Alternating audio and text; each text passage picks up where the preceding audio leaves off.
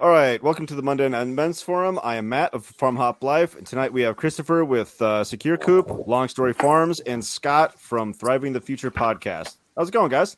Hey, Good. Doing great. Good. Thanks for being here. You got a new studio there, Matt? Matt? I got kicked out of my office. I'm doing some remodeling of my own. That's a cool. Don't ask me. Don't. Yeah, these are barn doors that I made. So. Oh man, great. That's your closet? Yep, that's just my closet. So it's cool looking. Thanks. Where were we? Oh yeah, personal events. Christopher, go ahead. So in anticipation of tonight's theme. Oh yeah, can you tell us what that is? Because I did not explain what we're talking about tonight. Sorry, I distracted you on the barn doors. Tonight's theme is energy in when it hits the fan. Yes. So how do you deal with energy need for energy, and so I've got these solar panels, 6 kilowatts of solar panels, but I haven't done anything with them. Just been dragging my butt and dealing with other issues, and I finally said, I got this thing coming up, so I plugged them all up and plugged them into the inverter, and they lit them up one string at a time, and I was happy with that. And then tonight I am building a lithium battery from scratch. It's a bunch of cells. Yeah, it's like a really inexpensive way to go, and but you have to do a little bit of DIY work. It's nothing hard at all. You like threaded rods and some screws and attach the BMS, and it's pretty much done. So it's a real good value, and if something breaks, you can fix it yourself. So because of this podcast, you got work done. So I'm getting a free Secure Coop when? Let me get out of beta. Yeah, I was doing some beta testing on it this week. That's awesome. Covered some bugs, but we're getting there. Awesome. The nice. phone app is incredibly hard, and I've even hired somebody, and it's like, are we ever going to finish this thing? But yeah, we're making it little by little, chipping away at it. Good. That's the only way to do it. Yeah. So, go ahead. Long story. Really, I don't have anything momentous going on. We've been we did pretty well at the farmers market last weekend. We just picked up an order of chicken sausage. I took 80 chickens to the processor, and we got back 182 pounds of ground chicken. And sounds tasty. Anyway, yeah, we just had some tonight. It's pretty good. But yeah, just day job's been really demanding lately, and just trying to find time to get everything else done. Yeah, and I have I've got 3 different solar arrays on the farm, so we can talk about that a little bit more. But this I thought this was a cool topic, and I've been meaning to jump on the last 2 weeks, but I was out working in the farm or doing my day job or something, so I wasn't able to make it. But I'm excited. Real work, not talking about work. Well, yeah, it tends to be like right now with the day job. I'm pretty busy until pretty late, and then if I get off in time, I'm either got to get in bed. I had a 6 a.m. call last Tuesday, so I didn't want to stay up late talking to you guys. But can't blame you there. Yeah, it's already late for you. So yeah. Nice. Cool. I liked your video with the pigs eating black walnuts. That was kind of funny. Dude, that blew my mind. I could not believe the sound. It's like such a natural sound, but it still scares the crap out of me. They're so strong, man. Crunch, crunch, crunch. Yeah. Yeah, dude. You ever see that movie Snatch? Yes. Or was it Train Spotting with the pigs? They go through bone like butter or whatever. Yeah. That's what I thought of when he's talking about that. Yeah, same. Scott, go ahead. Oh, sorry. Go ahead. Long story. I just throwing in something about the pigs. We had 4 about a year ago, and one of them, I don't know if he died or got killed, but there wasn't much left when we realized he was gone. And when we realized he was gone, he was gone. Dang. Destroyed. I mean, we just there's a shoulder blade and the skull. That was it. Oh my gosh, brutal. Yeah, brutal.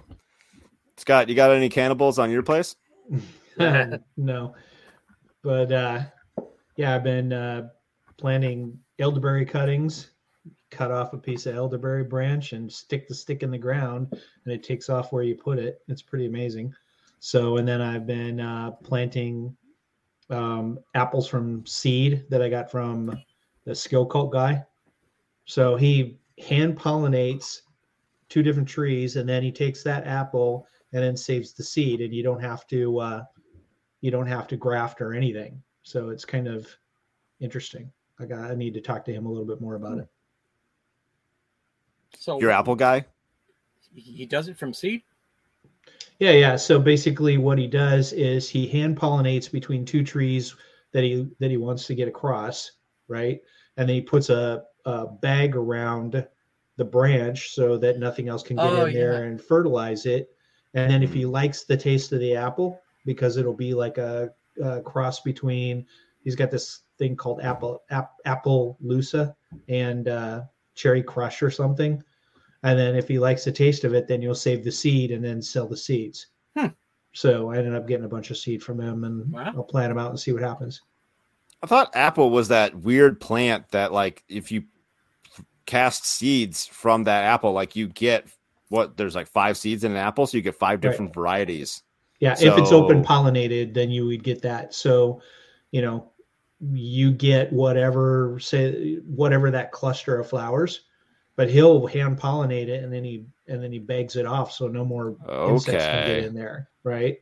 And then he gets the apple that he likes, discards the ones that he doesn't like, right? And then he'll say, "Oh, this tastes like Cherry Crush or something." One of the ones he has is called Cherry Crush, and then he'll save the seed from that, and so it's totally different.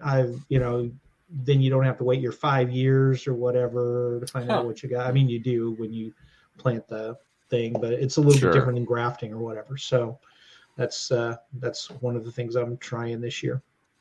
Nice. That sounds pretty cool. And that's a badass name, Cherry Crush Apples. Yeah. I like Apple Lusa, like a horse name, except it's Apple Usa. Oh yeah. Gotcha. Yeah. And he's got one called Pink Parfait as well. So yeah. Pink Parfait. Good. Yeah. It's pretty cool. This weekend, I finished building the closet in my son's room, which I didn't know my wife didn't want done right this second. She goes, it'd be nice if his closet was like this. And I didn't know that wasn't terribly important this second. And so I worked on it all weekend, and it wasn't until yesterday I figured out I didn't need to get that done just now. I was it's out of the way though. It's out of the way. I could have done 100 other things, but it's done. It looks good. So, and then I paid off one of my credit cards today. So that felt good. That's a good feeling. That is a good feeling. So got a long ways to go, but we're getting there. So yeah, I hear you. We got like a year and a half on one of our loans. But when that one's done, I'm going to pick up some lithium batteries for the solar array. I've decided. So as a treat to yourself. Yeah, I'll go back into debt because it'll pay for itself. I mean, lithium batteries used to be the old lead batteries never paid for themselves with solar, but lithium, they do have they have a long 15, 20 year lifespan. So, what could pay for more lithium batteries and your debt? Selling Secure Coops. Yes, sir. I know. I could You'll get there. Somebody to finish the solar array, and then I could be, working on it full time. There you go. I'll just go into more debt. So, speaking of energy, collapse now, avoid the rush. Scott, you sent me some interesting questions this morning about this topic. I'm not prepared. Here we go. What problem are we trying to solve? That is a good question. That is a good question. Loss of power equals generator or solar. Do you want to explain this, or do you want me to rattle the? Okay, go ahead. Yeah. So basically, collapse now and avoid the rush is do we make the jump now so that we avoid the trouble in the future, right? And you could take it from a prepping standpoint, or you could take it from I'm going to reduce my footprint now or whatever, right? So to be able to address the energy, it's what problem are we trying to solve? If you're trying to solve a loss of power, I want to be able to be sustainable in case I lose power. Then you solve that by a generator or a battery bank. If you want to lower your energy bill, then you'd have solar with a grid tie. And then if you want self-sufficiency in prepping, you'd probably have a solar with battery bank. You'd either be off-grid or a hybrid setup. Sure. That was my brainstorming this morning. So. No, I like it. Let's long story. Why don't you go through your system and we'll just jump in with questions or comments. Yeah. Well, so first of all, I did all this myself, and so I have made all the mistakes you're able to make.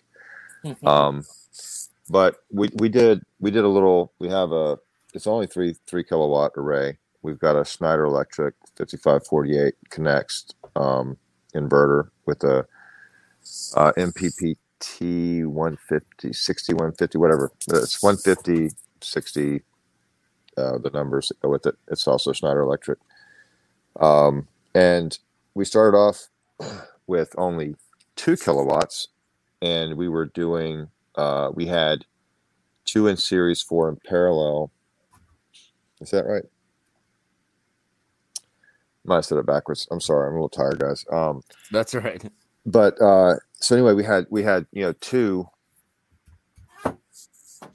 in series, 4 in parallel. And the nominal voltage is 60 volts, and the voltage of the system is 48 volts. Well, the guy that we bought, when I bought it, the guy I was talking to, the sales guy or whatever, he was like, yeah, that should work, That was completely wrong. You need a much bigger voltage differential. So we added another set of panels, and we are doing now 3 in series, 4 in parallel. So now we're up to like 90 volts. So it's like almost double on the panel side versus the batteries. And basically, the way that I was taught to think about it was voltage is like pressure. So you want more pressure from the PV side, so that it pushes into the battery, so to speak, right? So that was the first big challenge, because the batteries were just crapping out, low voltage warnings all the time. I couldn't figure out what's going on. And then, burned up a set of lead acid batteries, like $1,000 set of golf cart batteries that we were using. So we got that fixed, and I kept adding loads to it because I'm an idiot. And we were just discharging it too deep. And what was really happening is I was brooding the chickens with the plate heaters, and I would run those at night. And, there's no sun, of course, at night. In case you guys didn't know. But anyway, there's no sun at night, so it's just pulling off the batteries. And so I was discharging those lead acid batteries way too deep. Sure. I did not understand that either. So, they basically need to be about 50%. And if you don't have it 50% or higher from a total charge capacity or whatever, you're damaging the batteries. Yeah. So at that point, I was like, okay, this is the second, set of, basically in 3 years, I burned up $2,000 worth of batteries. Oh. So I said, if I keep at this rate, it's probably like Chris was saying, it's better to go with lithium-ion batteries. So yeah, I went and got 2 of those, and that worked great. And then the charge controller just quit, which is unusual. It's just very unusual. So I go up there, and the battery's on 0, and nothing's working and all that, and got that replaced. Took a little while to get it here, but got it replaced, and system's been working great since then. And then I was like, well, I need another freezer, because I've got 7 freezers full of meat, or I had 6 at that time full of meat, and I went to pick up some pigs, and I needed another freezer, so I got a 7th freezer, and I ended up, because of the way I'd set up the AC side, I ended up unbalancing the 2 legs on the inverter. And that'll cause your inverter to go nuts. I mean, it goes nuts. And I don't even know how to explain the behavior, but it was very weird behavior. one battery would be totally discharged, the other one wasn't. It was just weird. So fix that. And what we have, so we have right now, I've got another 4. I'll be bumping up to just over 4 kilowatts. So I've got another kilowatt of panels. I also bought 3 more lithium-ion batteries, and I'm going to move the 2 that I have because these are different brands, and I can explain that if you guys want. I'm going to move the 2 that I have had the longest to my house because I don't have any solar at the house right now. This is all for the farm. And I bought 3 from a guy in Florence. It's called Langston's Alternative Power. And I'll give Spencer a shout out. He's a good guy to deal with. So I was going to go with like a, like not a Renogy, but a brand name, that's in the market I was going to get a 3rd battery of the same brand that I already had. Well, they wanted $4,000 for the battery. I'm like, whoa. Like, I mean, amp okay. hours is that? Yeah, 100 amp hours, 48 volt. So it's pretty big, Yeah. It's not really that far off what you see in the market. But Spencer had them for $1,800. Well, Same thing. Go. So I bought 3 from Spencer, and I'm going to move the 2 older ones to my house, and get going with that. And so that's my farm setup. I have another small array, which is 900 watts with just 2 lead acid deep cycle batteries. It's from RPS, Rural Power Systems. They do like solar well pumps. And I bought their system to back up a well, but I haven't put the well pump in yet. So I've got my well guy is delinquent getting over here and helping me drop it in the hole. But I've been using that to run 1 freezer and some lights where we milk the cows. I have another small one, 400 watts, that just with like a Renogy, just like an off the shelf battery charge controller, and little inverter. So I've got like different scale.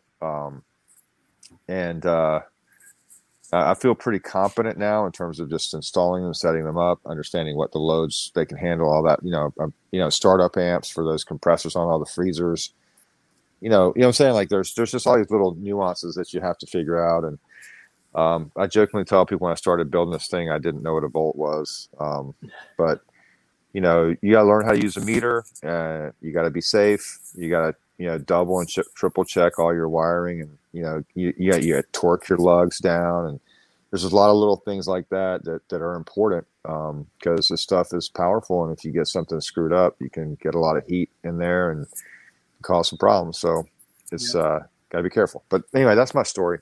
I hope that's not too long-winded. Sorry about that. Do you still have the old dead lead batteries? One set is in good shape. The other set, I think they froze when we had a real hard freeze around Christmas. They're all broken now. The reason I was asking is it is possible to recondition old lead batteries. You can use Epsom salt, and there is also a method that uses a welding rig. There's a few different ways to recondition. You're not going to get the same capacity, but it's better than recycling or throwing away. Yeah, a buddy of mine told me that, so we were gonna work on them whenever I get a chance. It's one of those projects. Right.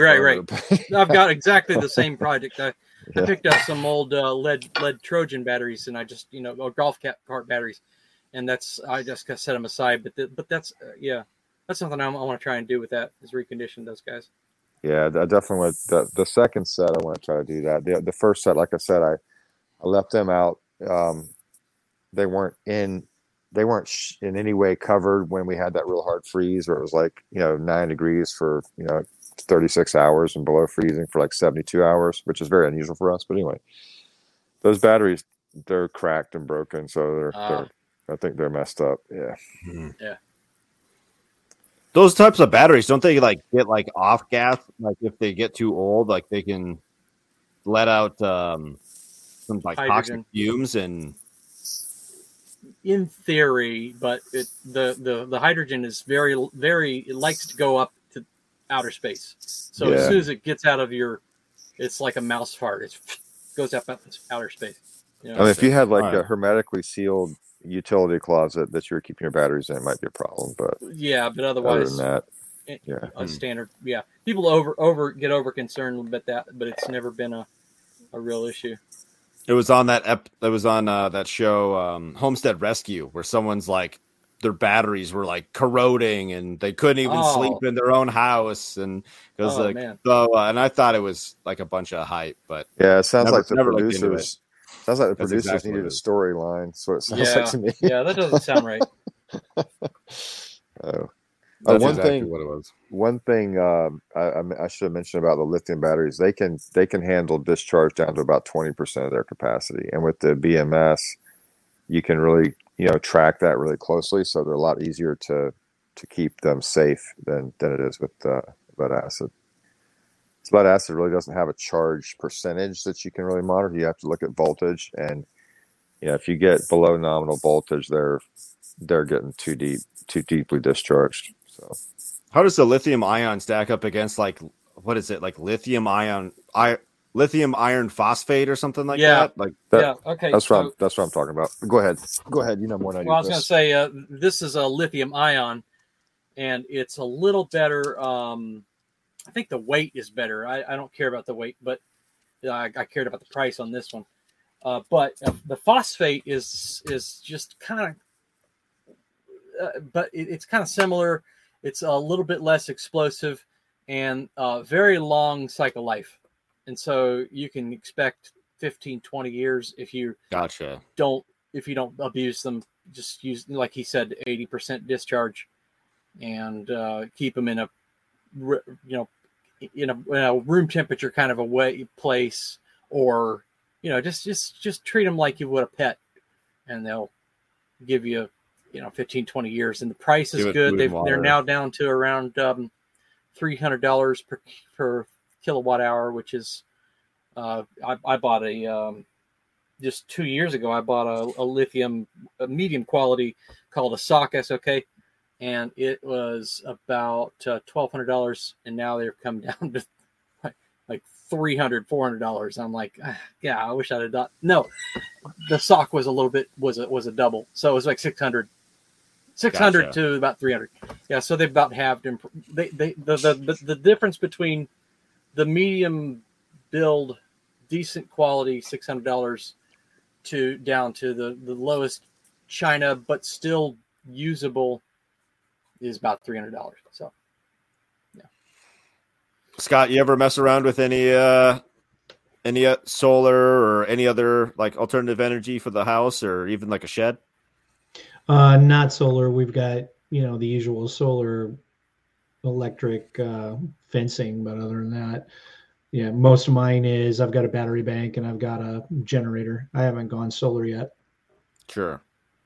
I've got the generator that doesn't work, and that's about it. So. Well, yeah, that's the lesson learned, is that I gotta clean it or something. I don't know. Like I got lazy and didn't run it every month. So and that's the lesson learned. So I got a new generator the year before last, and you're supposed to start it and then let it run for 10 hours before you put a load on it. I started it, or I didn't start it. It started just shooting gas out of the carburetor. Oh. Whoa. So if I didn't start it and I put it in the garage, then I would have had a rough night. Yeah, it would have been bad. Yeah. Trying to use it later. And it takes forever to get RMA on them. I mean, absolutely forever. Sure. Yeah. So, and I think it took 4 months to get an RMA and send it back. Something that people don't often think about is that will stand in for a generator. You can run your fridge or cell phone chargers and stuff, internet router, off an inverter from your car. Like 50 watt inverter. Ran the podcast off an inverter. Yeah. Yeah, I got that. Oh, that's cool. I had so some of you guys may know, but I lived in Chile for a few years, and when I got back from Chile, I saw this Generac diesel. It's got XD 5000E, so it's 5,000 watt, 6,500 startup capacity diesel generator, and I saw it. I think it was around $3,300, and I was like, well, I'm gonna have the solar system. I need a backup generator, and I bought it. And a couple of weeks ago, it started throwing low voltage warnings, or not warnings.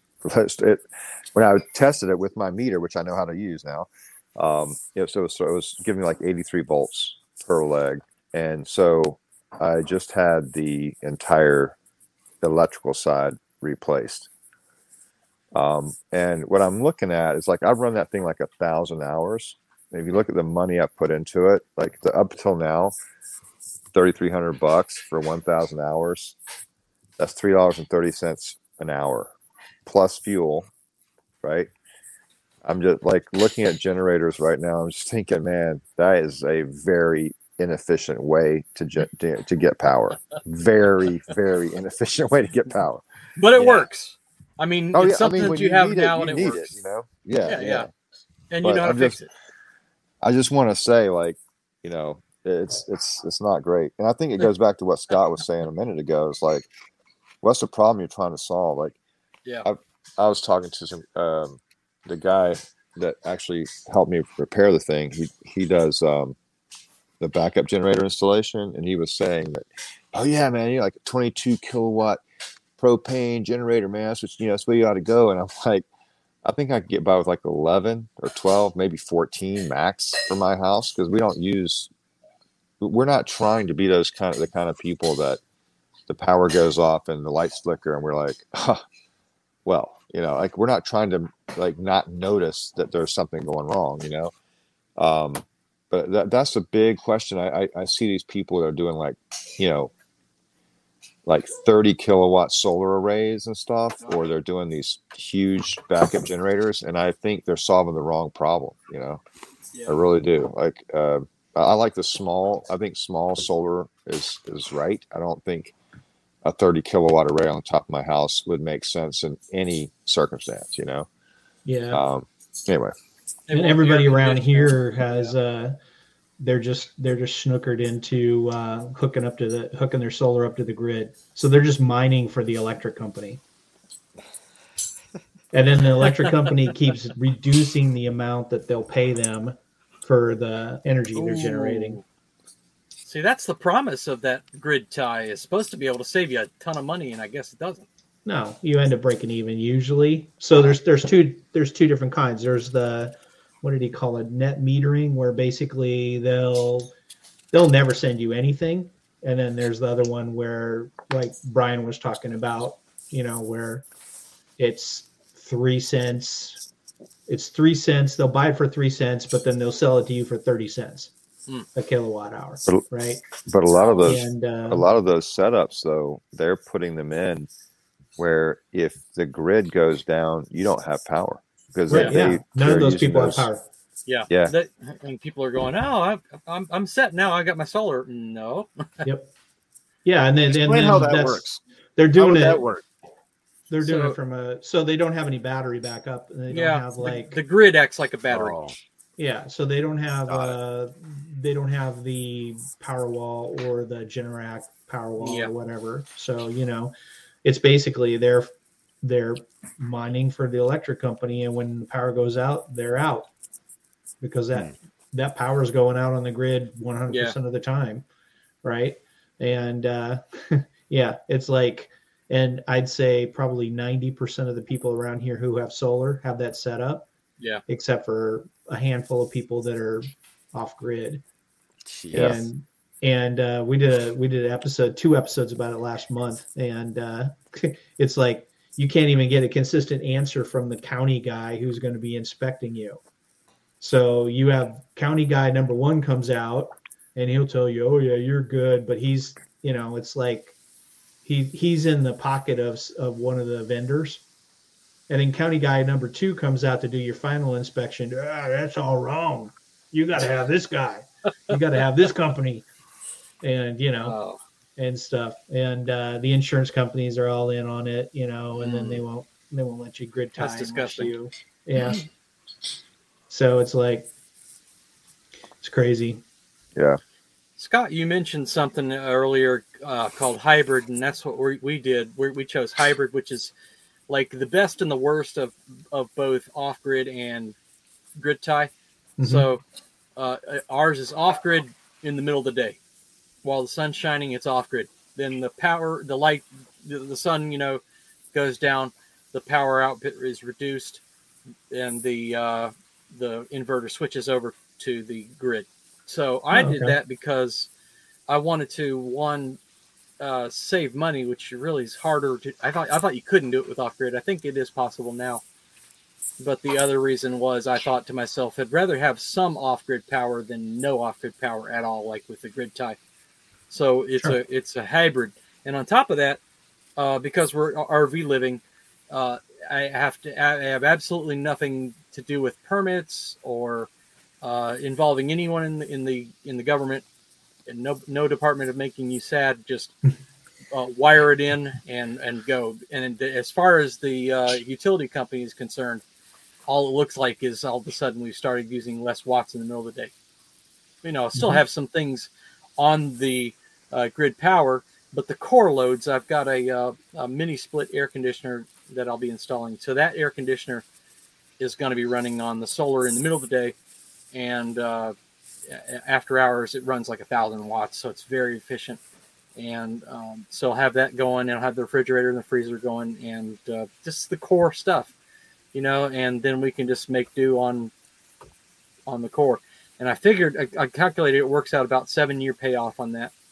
And once I can get some lithium ion batteries, because right now this is the only, this little thing is the only battery that I'm going to be putting in. And it's tiny. It's like 32 amp hour total, 48 volts. Mm-hmm. Right.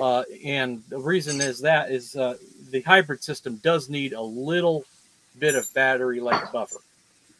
But after some time, I want to put in some lithium phosphate. Now that's lithium ion, but lithium phosphate, and put in those bigger chunks of those dudes to sort of stretch us out into the evening. And we lose power, and we've got now power for 6, 8, 10, 12 hours instead of just 4 hours. So it should be easier for you because you're in an RV, and so you don't need an inverter. Yes and no. We also have solar for the 12-volt system, so that's for the lights, that's for the fans, and the refrigerator can run on 12 volts. But the things like the power outlets, regular power outlets, and the air conditioners especially. Oh, sure. Yeah, and those are 220 volt, and so I had to get a 220 inverter, actually a European inverter. The price is right, and it's a European, and it's got to wire it a little differently. I forget how to explain it, but like in America, we have for 220 we have 2 different kinds, and you have to kind of flip things around, and so it's a little based bit on the risky. amps. Yeah, it's a little bit risky unless you know what you're doing. So, but it's a European inverter, and I'll be wiring that up, and then I've got a transformer to pull it down to 110 volt for the rest of the loads. But the air conditioner is going to be the 220 volts. So, gotcha. Yeah. I was hoping. Does anyone have anything else to say about solar? Because I was looking to talk about some other methods, some other options. Yeah. I'm ready to move on too, man. Let's do it. All right. Hey, one thing though, before we go, I want to throw a question in there that we can talk about throughout. But Carrington event, like solar, completely worthless if that happens. So just a thought, as we keep talking about it. Yeah. Well, a lot of it's going to be useless. I mean, wouldn't your generator be useless too? Yeah. There's ways. The Carrington event, I'm assuming like coronal mass ejection type thing, like wipes out. Yeah. Okay. Like big deal. Massive EMP or whatever. EMP. Yeah. Alien attack. Let's hope. I mean, hey, we got the bingo. We got the bingo card, right? Alien invasion moved from 2025 bingo card to 2023, 2024. Well, nice. A guy that I know on MeWe, we've been brainstorming a solar way to collect solar energy that doesn't require any panels, and you could go to the junkyard and put it together. In fact, I've got a little diagram if you want to see it. Cool. Yeah. Let's see it. just share my screen. Present. Share screen. Let's find that thing. Where is it? I got too much open. Window. There it is. Okay. All right. So it's using either aluminum foil or Mylar blanket to make this kind of a solar trough collector you see on the upper left corner. What? Okay. All right. So you put water in this center pipe that's in this collector, right? You got sun coming in, it's heating up the water in this pipe. That converts that into steam.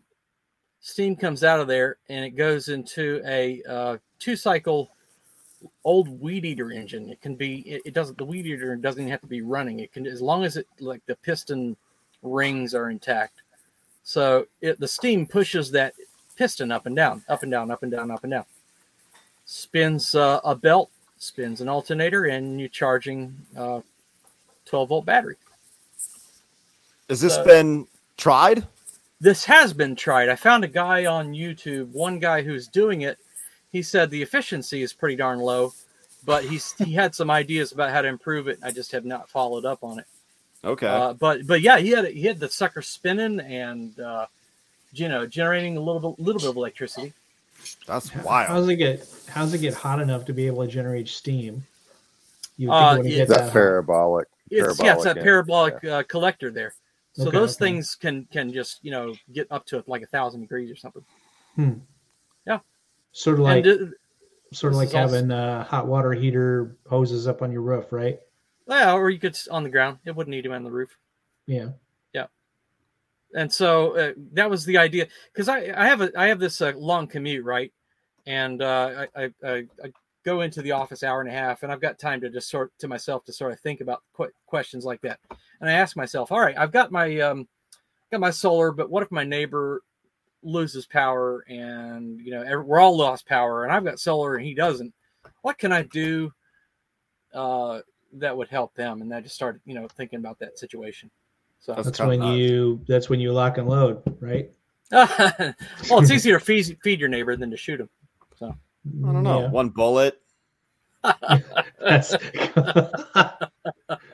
Can of beans. I don't know. Maybe give him one can of beans, and if he comes asking again, he's gonna get that bullet. Yeah. What's Jack Smith said? He says you're gonna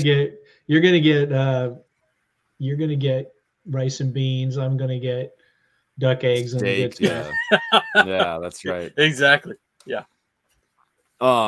So a couple of here, I when building my house, I got bad information, and so I am 100% tied to the grid, like all electric, like all my appliances, water heater, stove, all of it is electric. I have no gas to the house. Like we don't have heat? Electric heat in Montana. Yeah, I bet if I turned off my hot tub, it would it would be a little cheaper. But my bill is not that bad. I should put one of those readings on the hot tub just to see how much that thing is costing me per month, and then I'd probably put a hole in it and send it down the hill. But anyways, it's not that much. Anyways, so well, if I wanted anything gas here, like propane or whatever, I'd have to have one of those 320-gallon tanks out front, and then I'd have to still have a guy come in. I guess I could learn how to do it myself. That wouldn't be that big a deal probably until everyone gets killed. But then I would just need all new appliances to be able to cook or have hot water or I don't know if there's much you can do about heat. If you're not I don't have central air. Like I have all the heaters are in the walls. I don't have a central system. So that couldn't be gas either because there isn't one at all. Yeah. What do you do in the summertime? We have ceiling fans, and we have one unit in the main living area so it's those. It's called a PTAC. You know those systems that you see underneath windows in hotel rooms that does both hot and cold? It's that. Yeah. I have one Okay. for the entire house. Hmm. I could do like mini split, but those are that's funny, long story. Speaking of batteries, I should have charged my phone. Whoops. I could do a mini split. Oh, now he's gone again. I It could have was done a mini 10%. split, but I talked to another guy. I interviewed him. He's an HVAC, and he's like, "Yeah, those mini splits, like they're really not that great a deal. You know, those window units that like you know old school ones. I mean, they look nicer now than they did even just 10 years ago. But for like $500, you could buy They're a new good one value. every year. Yeah, they're like real good value. versus the longevity of those mini splits. Right. But then what do you run it off of? Electricity. I don't think they make a gas powered. Yeah, and they're higher Mini in split. wattage. You don't get the mini split does have really good efficiency. Sure, that's true. Another couple things that I found while digging. Oh, long story there. Yeah, they make can you hear me okay or no? Yep, now I can. Yeah, they make a solar mini split, but it's like when I was looking at them a few years ago, they're like $6,000 a piece, and I mean they were like more than double just a regular mini split. Holy Goodness crap! gracious! Yeah, you just do it like I'm doing. I've got a hybrid inverter and our mini split. It should work. I've yet to wire it, but all the specs are there. You could hack it together.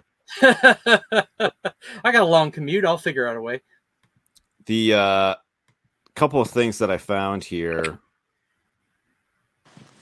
So like everyone knows like Solo Stove. Well, I found this one for like another $30. It has a better output than Solo Stove. Okay. So it's not really for heat. It's more for cooking and like charging USB devices. But I don't know. Looked neat. Might pick one up for fun later on. But and the other thing that I've heard a lot about is this water lily product where like you throw it in a river or a stream or irrigation ditch or something, and you can charge stuff off of it. But they're like almost all sold out all the time. So like I checked a couple days ago, all sold out. But the concept is there. Throw something in the river, charge stuff. I wonder how they do that without a head. Don't you usually have to have a strong head for a waterfall for your generators? I don't know. Yeah, I'll have to look into that. Check Langston's Alternative Power. The guy I was talking about, Spencer, out there. He's got hydro, wind, and solar stuff. It's pretty cool, man. I mean, I don't know. Good dude. But is it a LangstonAlternativePower.com? Okay. Yep. All right, I will present again. Here we go. Share. Midnight Solar, Schneider Electric, inverter charger, hydro generator. That's awesome. Yeah. It probably needs some head, but it says low head, so 6 inches. Nice. It's not too bad. Yeah, he's just good old Southern boy doing this little thing, and he's got some of the salvage. When the solar farms get hit by a hailstorm, they replace all the panels. So they'll dump all the rest of them on the ones that weren't destroyed. They'll dump them on the salvage market, and you can get them for a lot cheaper that way. And he carries some of those too. If anyone's interested in that. Oh, nice. A little bit cheaper than new. But is that in the solar power kit? I don't know. I don't know how he Everything. stuff. I've just bought components Hmm. from. I never bought a kit. I don't know. Sure. All right. Nice. Neat. I mean, we were talking about wind. I was just trying to mention the wind and the hydro because we were off of solar, right? Anyway, sorry, I didn't mean to drag us back over there. No. That's fine. That's fine. Okay, can I throw something Yeah. out there real quick? So like one of the things that's super interesting to me about all this stuff, like imagine like Carrington event or whatever, but a lot of the stuff that we're accustomed to right now, like you were saying with propane, you're going to have like you need fuel, diesel generator, need fuel, whatever. And I have a friend who has an old plantation home, and that house, because of the way that it's built, handles hot and cold outside temperatures extremely well. I mean, it is a very constant temperature throughout the year. I mean, even like in the summer, it won't get up above about 77 or 78. In the winter, it's not that bad to heat, and it's more about the thermal aspect of the airflow than it is about anything else. They had these tall windows. They would open the bottom. Let's see how they do it. They open the top and they open the top when it's hot, the bottom when it's cold. I can't remember, something like that. But it's also got like the stairwell basically is a thermal. What do you call that? Anyway, it's designed to vent out the top of the house, the hot air and stuff. So it's just really interesting. The way that people figure out how to design buildings to provide, to minimize the need for energy. You follow what I'm trying to say? Like before. Yeah, they have all these features to increase efficiency, and so your inputs are less. Yeah, I'm not. No, I love that stuff. No, Yeah. no, it's fine. It's fine. No, I like that's I'm really big into like alternative buildings, even though I didn't build one myself. If we were to build again, and someday we might, but I would definitely do it like 100% different. There probably wouldn't be a 2x4 in this place. Yeah. And Matt, you've been to Paul Wheaton's place. Was he doing anything underground at his place? I know he's talked about it. He did like the Mike Ayler $500 underground house thing. Yeah, he was in the process of building that. He's in the process. Everything there is in the process. Nothing's finished. Yeah. It looked cool though. Yeah. And the way they kind of like built what would be like the trusses, kind of more like rafters, but the way they did that was pretty cool. And they do round timber framing for everything. That's what I was going to say. That was a round timber framing project, right? I thought so. Yeah. Yep. They did that. I'm trying to think of some of the other ones. When I was there, they didn't do any of like their underground. So like that one's really like, it's really above ground. They just mounted a bunch of dirt on top of it. That's kind of how it went, or like kind of like semi in the ground, and then the dirt came over the top for like the thermal mass and stuff. Is that the one where they use like the billboard vinyl as a membrane or something like that? Yes. Yep. Yeah. That goes on top of the logs under the dirt. It's just brilliant the way they've come together with those ideas. Yeah. You got the dirt protecting the plastic from UV rays, and you got the wood you can source from on site, and the dirt. There's ways to make it that are not damp and too cold. It's just really cool to look at. Yeah, they're pretty neat. What was something else I had? Oh, have you guys ever looked into doing like biofuel? Yes. Yeah. I was just looking into that last week. Yeah. What does it take? It seems like it takes a lot of work. Yes, it would take a lot of work. My concern was whether my car could run it. I've got a 2006 Toyota Sienna. The newer there's a generation of cars. You remember seeing flex fuel cars and E85? Oh yeah. So those could run on pure alcohol that you make at home, but these like mine can only run 15%. I was doing some reading and researching and found out that means that it can tolerate alcohol in the fuel lines. so it won't deteriorate. So the fuel lines are good. The only trick is to change the firing timing of the injectors. And then I found a kit for $700. It's a plug and play. It's like 3-hour plug and play. And so I said, all right, so that's 2 pieces figured out. The only other piece is the alcohol. And you can just go out and collect, like we have a lot of sugar cane we could grow here, or carby, anything, corn or anything with a lot of carbs, and can be not easily, but can be converted into alcohol, and not easy. Alcohol? I thought we were talking about like a bioreactor to make methane. That's another thing, yeah. But I think there's multiple. Yeah. There are like little other flavors. And then wood. What about wood gas? You guys looked at wood gas at all? Yep. That's that last week. Yeah. Now the wood gas is also picky about the car it'll work with. Like I was looking at it for a truck, and they said, oh, that's got a plastic air intake.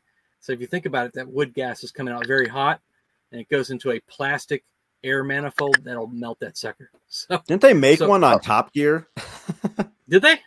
I think they made one that ran off of made a car that ran off of wood on Top Gear. Yeah. If you can find the car that has the the right intake, fuel injectors are really easy. They said, but carbureted not so easy. Or is it the other way around? For me, running a generator or a small tractor with wood gas would be like, that would be freaking awesome. Other than that, I mean, I don't really, I don't need to drive my truck across the country with a wood gas. I mean, I know I saw a thing about a guy that did, but if I could just run like a generator on wood gas, or because I have acres and acres of deciduous hardwoods here. I could burn wood chips all day long, man. But you got to have something. You have to have something to run the chipper. So you need a wood gas tractor with a PTO to run the chipper, so you can keep your wood chips coming, and then you can run a generator or something. I don't know. I pulled up a article for tonight from Mother Earth News. I know. Backyard wood powered generator. That used to be pretty good. So there's this whole article on how they built a wood powered generator, and like the parts that they scavenged together and how they built it. Like the thing's actually like of decent size. There's a picture of it. Let's see if I can pull it up, and you guys go ahead and chime in with. They were using these in World War II, man. Yeah, they were in German occupied areas. So pretty cool. Matt is totally frozen. Yeah, because my internet's a piece of. Scott, we're not letting you talk, man. I'm sorry. I feel like talking too much here. Well, you got into the areas that I don't know that much about, biogas and all that. We had some guy that tried to do biogas here recently, and just got just fermented and nasty. Oh yeah. How so? How did that happen? He tried to put the stuff in an IBC tote outside, and then it got nasty. So I think it was mostly he was trying to do like the equivalent of vegetable oil or something, right?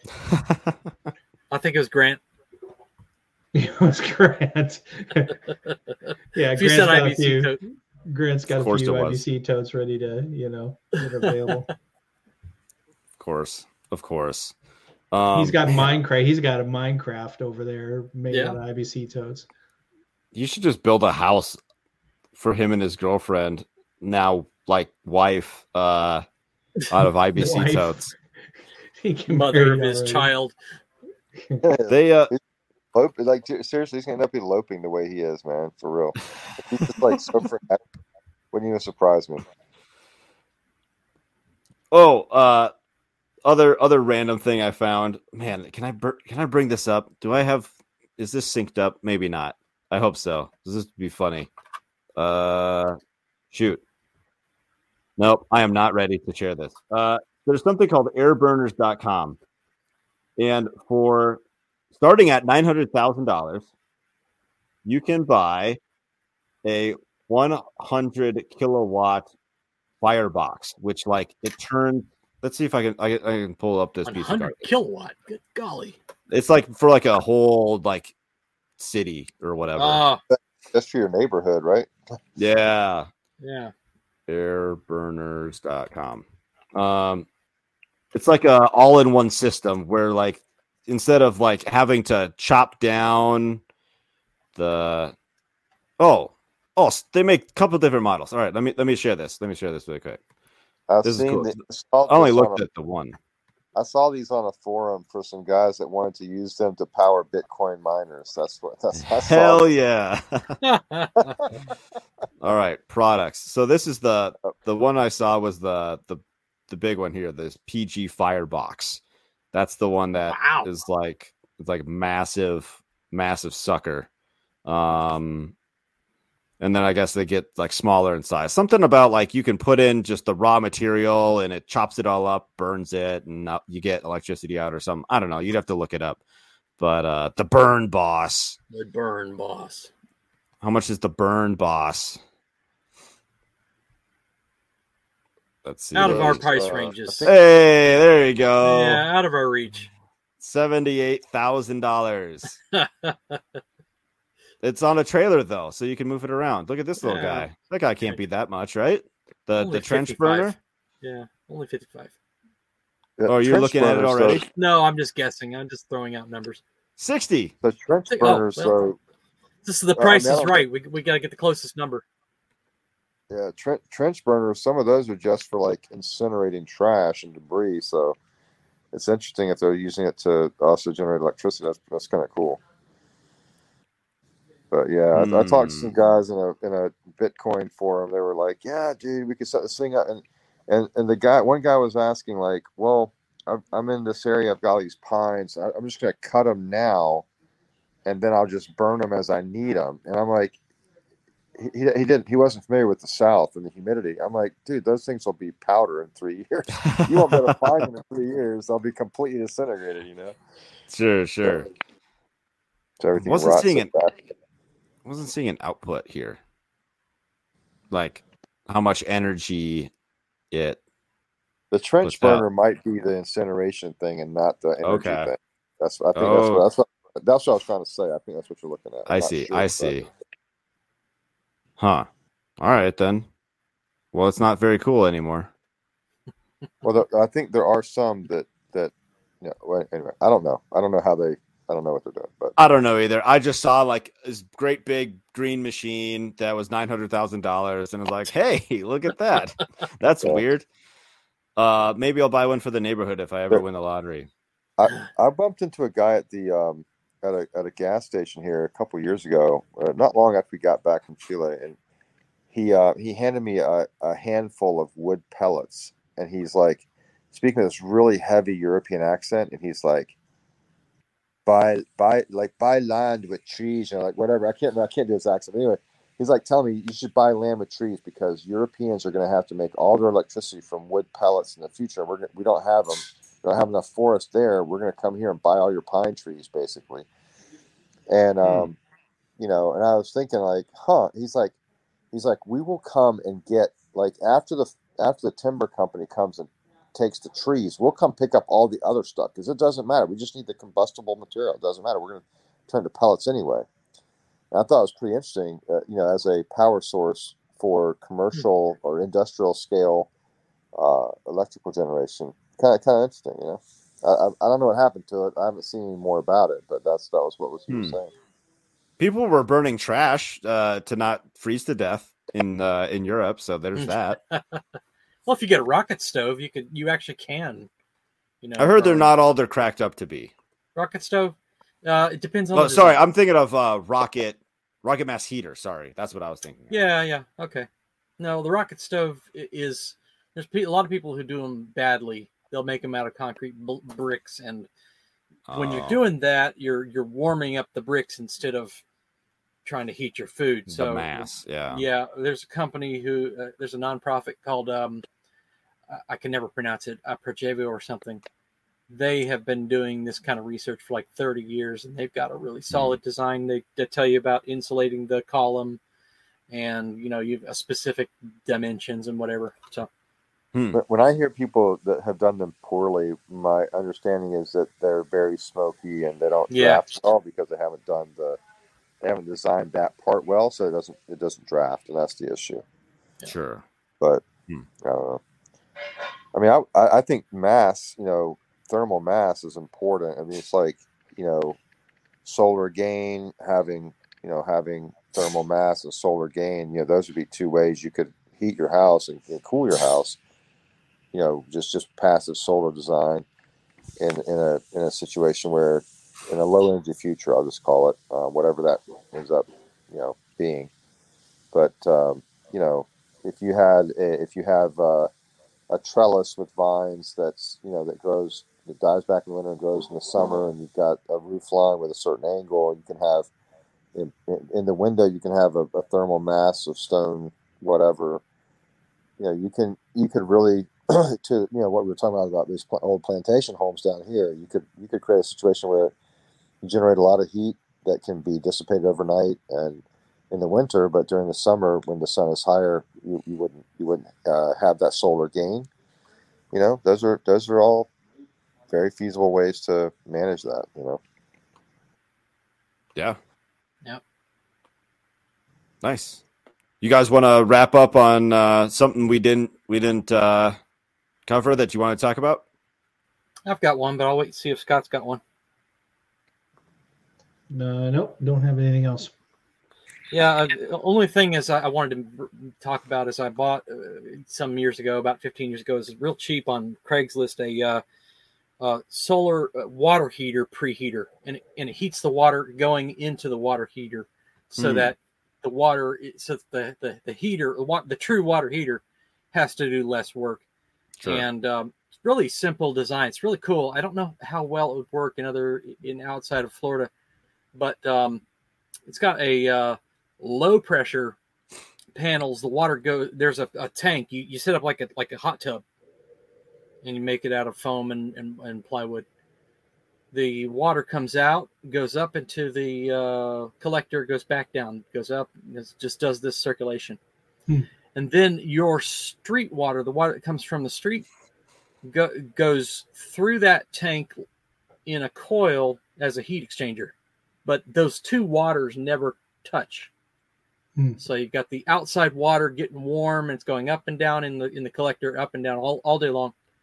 And then you got the street water going through that coil, and then out into your water heater. And so it's called a drain back design. And the beauty of it is when it freezes, and we do have freezes occasionally, when it freezes and your power dies, it drains back into the big hot tub and nothing bursts, no pipes are burst. So pretty clever design. Interesting. Nice. Yeah. I'll have to see like a diagram because that's kind of hard to follow for me to. I'll draw you a diagram and shoot it to you. I have a book on solar projects that has a diagram of one of those as well. All right. Cool. Okay. I like Nice. Ben Falke. He was experimenting with running the water through a pile of compost. Yeah. Oh yes. Or Gene Payne. Yeah. Yeah. I worked on a ranch that tried to do that, but they just did wood.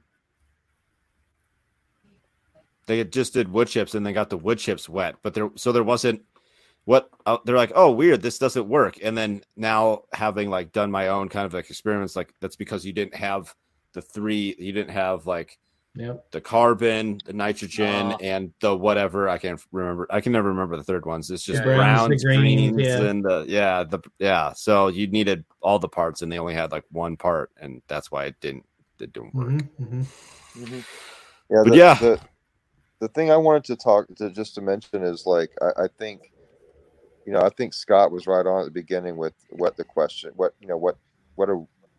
we're trying to solve, and I think most often people get screwed up because they have the wrong problem statement. So, if we're trying to figure out how to be comfortable, how to stay healthy, all those kind of things, we don't have to have the flip a switch and the light comes on kind of solution. We can manage with better designed homes. We can manage with leveraging solar better, like with heating water or solar gain in the winter, and passive solar design homes, so solar gain in the winter and no solar gain in the summer, that kind of stuff. There's just so many things that our ancestors knew instinctively, practically, and we've lost that knowledge, but it's not that far away. It still can be reclaimed. And hand power, like I have a couple of old bikes I refuse to let my wife throw away, because I figure I can go pull the alternator off the car and we can set it up, and I can have a kid powered battery charger. So, lots of ways I think we can live well without having the grid. It's convenient, but we don't have to have it. We can manage. Sure. Nice. That was a good wrap up summary to the whole discussion. I like that. Thanks. Yeah, man. Yep. Good stuff. All right, Christopher, plug your stuff. Yeah, so I am working on, and now we're in beta testing for a device that opens and closes the coop door on your chicken coop and sends you notifications if there's issues. The hard part's been working on the software, the phone app, just banging my head against the wall, but we'll get there. But the idea is that when there is an issue, it'll give you a notification, let you know, hey, there's some problem. And after I conquer the coop, the idea is to take that same platform and expand out to all sorts of areas in the backyard, in the small agricultural space. So to keep an eye on things, to let you feel more safe. It's called Secure Farm. So you go up to the website securecoop.com, and there I have the pre-sale going, and you got the coupon. Farm Hobby Life rocks. Forgot the banner. Yep, get the coupon. I've got an ebook on coop protection, 40 ways to protect your coop. Get on the mailing list, and I'll give you updates as far as the progress goes. And I'm hoping to start selling, get out of beta maybe in a few months. I don't know. We'll see. Nice. Get to it. What are you doing? Working on solar. Nice. Thanks. Yep. Christopher. Long story. All right. Well, Long Story Farms. We're at the Old Barn Market on first and third Saturdays through the year round, and we'll start at the Newberry Market in the spring. We're trying to get our website going soon, and pasture raised meats, some eggs, specialty produce, and every now and then I bake some bread. So all about good food. So check us out. Nice. Thank you. And Scott. Scott Miller, Thrive in the Future podcast. Positive solutions to help you thrive. It's thriveinthefuture.com and also on your fave podcast app. Throw that out because I know you like that, Matt. Also, I still have some elderberry cuttings and some comfrey at grownuttrees.com. If you use Farm Hop Life, you get 10% off. Oh, hey, cool. I'll have to throw that in the banner for next time. All right. Awesome. That's Thank you. grownuttrees.com. I'll have to throw that in the banner too. Lots to throw in the banner. And I am Matt DeRocher of Farm Hop Life. Check us out, farmhoplife.com. So that's it. Thanks, guys, for being here. Take care. All right. Thanks for the opportunity.